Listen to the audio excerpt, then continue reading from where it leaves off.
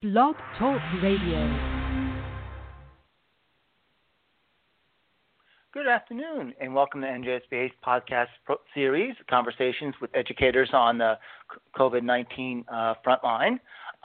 With me today is Dr. Melissa McCooley from the Pinelands Regional School District. Before we get started, though, I would like to tell you how to participate. You can dial 1-347-989-8901 and press the number 1, and that will let us know that you have a question, and we will take the question. Or you can just log into our chat room and type in a question, and we'll pass it on to Dr. McCooley. Welcome, Dr. McCooley. How are you? Thank you. I'm doing well. Good. This is a really difficult time. And before we get started, why don't you tell a little bit about Pinelands Regional, particularly for those who maybe are from North Jersey or Sure. Any other county but Ocean County? Right. So Pinelands Regional is located, as you said, in Ocean County. There's about 1,500 students there. I'm the superintendent. It's a K through 12 district. I'm actually the superintendent of 2 school districts. So one of the school districts that feeds into Pinelands, which is pre-K through 6, is Little Egg Harbor. I'm the superintendent there as well. There's about 1,600 students. We also take students from Bass River, Eagleswood, and Tuckerton to our junior high and high school. Our population is about 50% free and reduced lunch. It's very rural in the area that I work in. And I'm actually a graduate of Pinelands High School, so it's nice to be back. Oh, I didn't know that. So when this was first approaching, and I know it was a pretty fast approaching storm, what were some of the steps that you started to take when you realized we could be closed? Sure. I remember hearing from our county superintendent, who's been amazing, that, you may need to submit a plan by the end of the week if schools close, or none of the days are going to count towards instruction. And that's scary. So we, the administrative team, and I sat down numerous times and put together 2, because as I said, I'm the superintendent of 2 school districts, 2 very comprehensive plans that outlined everything that we would need in terms of safety, security, and, of course, delivering instruction. We collaborated with the Ocean County superintendents, who are a great group. We were on the phone with each other, back and forth. What are you doing? What does your plan look like? Any questions that we had. We would literally sit as an administrative team and listen to the governor speak to see what direction that we were going to go in next. And we literally had our finger on the button ready to hit send with a plan that was ready to go. We deployed technology to our students on March 13th, which was the Friday that we wound up deciding that we were going to close school. And we had teachers in both districts create lessons that were going to get us through at least a week. So for our little guys, our teachers did about 5 lessons in either Google Classroom, Flipgrid, Class Dojo, Seesaw, Zoom, and then for our older ones, the teachers were able to put together some plans in Google Classroom. So we were ready for the closure when it happened. Okay. Now, the closures lasted probably a lot longer than most people had anticipated, at least back in March. Yes. And so how did you proceed with this to start to meet the needs? Because you said you were around 50% free and reduced. So I Yes. would imagine, did all your kids have, internet at home? Did they have a computer at home? So they didn't. We deployed 130 devices closing, and then what we did was we created, actually, the technology team, who were amazing. They created an email group just for distance learning. So any parents that didn't have technology or hotspots at home, they could get one. So what they did was they would submit their name, and we would have it in the foyer for them to pick up. If they didn't have a vehicle, which many of our families don't, we were actually delivering to homes. So we did deploy a great deal of technology throughout this. Oh, that's interesting. Now, it's a little off the topic, but not quite. You did mention free and reduced lunch. One of the difficulties I think a lot of districts are having is providing those meals. So that was definitely one of our largest. Yes, right. That was actually one of our largest obstacles. We at first didn't know if we had to provide meals to students while we were not actually open, but the students were getting instruction at home. Then we found out, yes, you do in fact have to provide meals. A lot of our cafeteria staff were very afraid to come in to make the meals. So what we wound up doing was our food service manager actually manages the meals for students in the area, every school that I mentioned earlier. And he put together a plan in which the administrative team would volunteer and take turns coming in. We come in on Sunday mornings, we make the meals for the week, and then on Monday we come in again and we deploy them through a service where we're set up out front and families come in their vehicles and we just put the meals right in their trunk. Those that can't get to the school because they don't have a vehicle, we set up a system where we are delivering to their homes. And I think last week, because of the spring break included, served over 18,000 meals and actually ran out and had to start putting together more meals for families. Wow. That's a lot. And I guess that still it was a lot. And that's to continue. So I so created a schedule today for the administrators to sign up for this Sunday if they want to come in Sunday or Monday or both. And, we have masks on and gloves and we're 6 feet apart, and we've created a system where, this group is doing sandwiches, this group is putting together bags of fruit, and it seems to be working for now. Okay. In terms of the academics, yes. What are some of the things that maybe you didn't come up with, but maybe some of your staff members came up with ideas that you said, "Wow, that's a great idea," that you reflect on and say, "I wish I would have thought of that." Was there anything that your staff did that really stood out? So the staff has been absolutely amazing. I was in awe at how quickly they adjusted to this online learning platform. I think one of the greatest things that they've done is they're really helping each other. So if someone was not proficient in Google Classroom, another teacher is creating a video showing them how to use Google Classroom, a step-by-step. They're creating Zooms to meet with students. They're creating morning announcements still for the students, but they're doing it on a video cast where one person's at their house and another person's, the music teacher's at her house, and she's playing her ukulele while the other teacher's doing the morning announcements. So, they really just collaborated well with each other. They're getting ideas from their, friends and colleagues from across the nation. So I'm just in awe at how well and how quickly they have adjusted to this new reality that we have. Mm-hmm. And I think the other, now you're starting to develop plans. How do you communicate to your parents and your community, particularly since, as we discussed before, you're not one town, you're comprised of several. So how is your communication with the parents and everyone else? Yep, that's a great question. I mean, luckily, the local superintendents and I in Tuckerton and Eagles of Bass River, we're constantly communicating with one another. We have Zoom meetings. I've held Zoom meetings with parents. One was just a voluntary meeting. If you want to log in at this time on Zoom for Little Lake Harbor, come on at noon. For Pinelands, come on at 1. And I had no agenda. They could just ask any questions they wanted.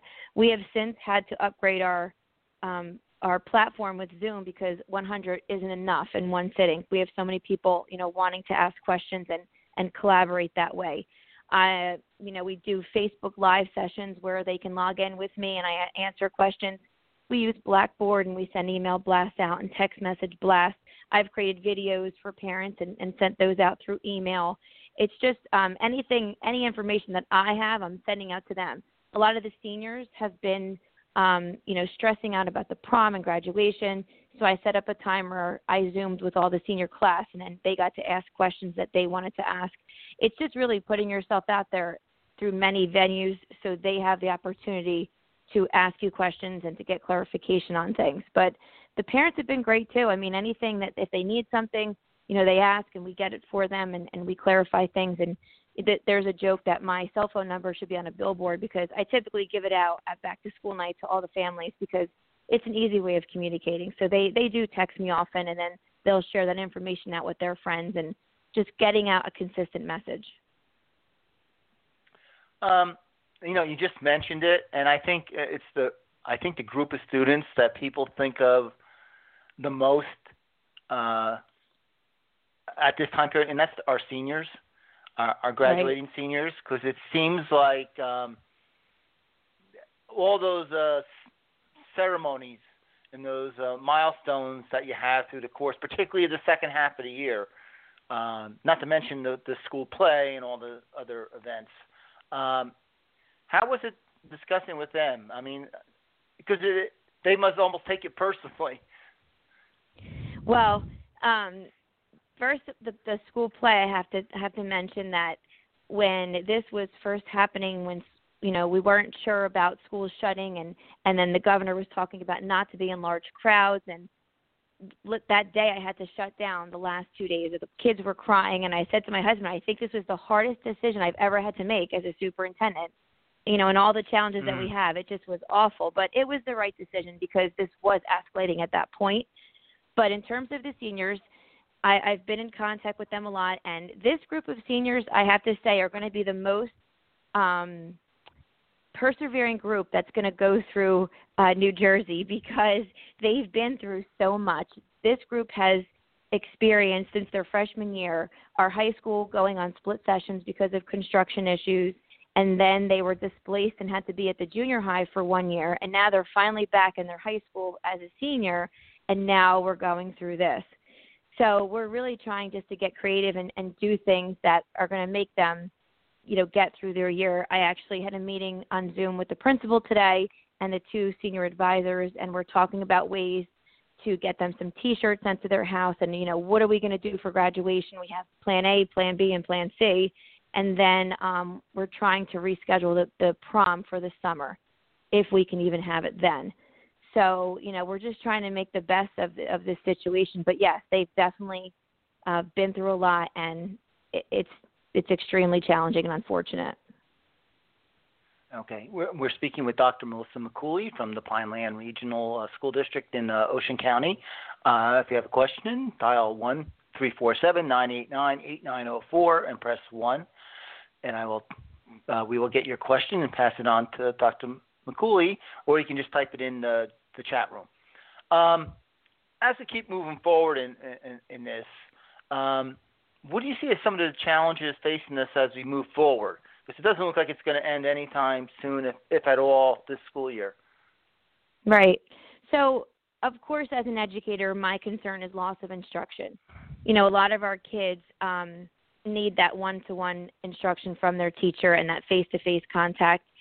We usually have our summertime to bring those children in that really didn't gain the concepts that might need that extra support in preparation for the following school year. And now, if we have that summer instruction, it really is going to be needed for everyone because we're all missing that time with, in the classroom. So I'm really concerned about skill regression, catching up where those gaps are, and are we really preparing our graduates as well? Because now our seniors have missed certain exams that they may have needed. I know that the governor has done away with the portfolio assessments, but is that something that we really needed to push them forward into their next, point in their career? Of course, we're worried about compensatory services for our special ed students. Are they getting what they need in terms of their IEPs? And, of course, safety. A lot of our students come to school for a safe haven. They come for their hot meals. They come for a friendly face. They come where it's a safe place. And unfortunately, being in a community that's 50% free and reduced lunch, oftentimes their home lives aren't the best that they could be. And, we are concerned with their safety. We've had to send our SRO out multiple times for well visits when we haven't heard from students that are home that should be doing their work and they haven't submitted anything. So, it is a concern moving forward. And really the mental health of everyone, our teachers, being isolated in their house. These are people that are typically very collaborative. They like being in front of a classroom. Our administrative team is, used to being very busy and in a school, and now everyone is very isolated, and mental health is a concern. Yeah, that was going to be my follow-up question. I think the social emotional well-being of the staff, the students, how, not that you can control that, but are you trying to monitor that? Is that the job of like the administrators, the principals, and all just keep a handle on how their staff is doing? Our director of guidance, Karen Kenny, and then we also have school-based youth services, and her name is Karen Kenny as well. But they have been on top of this. They've looked at different support systems and ways that we can connect with our students that are going through crisis. We've had students that are going through some severe mental crisis, and they were sent to different facilities to assist them. They've gone and knocked on doors. They've reached out to parents. We also have a part-time mental health expert that has worked in our district already, and he's created some resources for students, and he's doing some online chatting with them to kind of talk them through this, this time that we're not in school. But it is definitely a concern, and it's a concern for some of the parents of our students as well. Yeah, I just thought of it. Sorry. What about how are you going to place kids for next year when you go into September? For scheduling and all that type of stuff. Have you thought about if you don't come back? Yeah, we have. As I said, Karen Kenny is our director of guidance, and she's amazing, and she's already started working on that. We are doing online registration for the high school kids for the courses they want. She had already started this prior to the closing. In regards to our little guys, we are a school district that, we use formative assessment often, and we have a lot of data on our students. So we feel comfortable with the data that we've had up until the time of the closure that we can adequately place them for the following school year and provide them the support that they need. Oh, okay, that's good. That was one I was kind of worried about that because you're going to have a gap in the data that you're getting. Well, let's start getting towards the end on the more positive note. What are some things that you were really proud of? I mean, that people should know our district did this. I mean, we already talked about 8 or 9 of them, but I'm just going to put you on pressure to have 9 or 10. So what were some of the things that you're really particularly proud of with the either the students or staff? Sure. I've said this to both of my board presidents, and I mean this wholeheartedly. I feel like our team is absolutely an amazing team, and I mean team being our administrators, our staff, our teachers, our parents, our board members.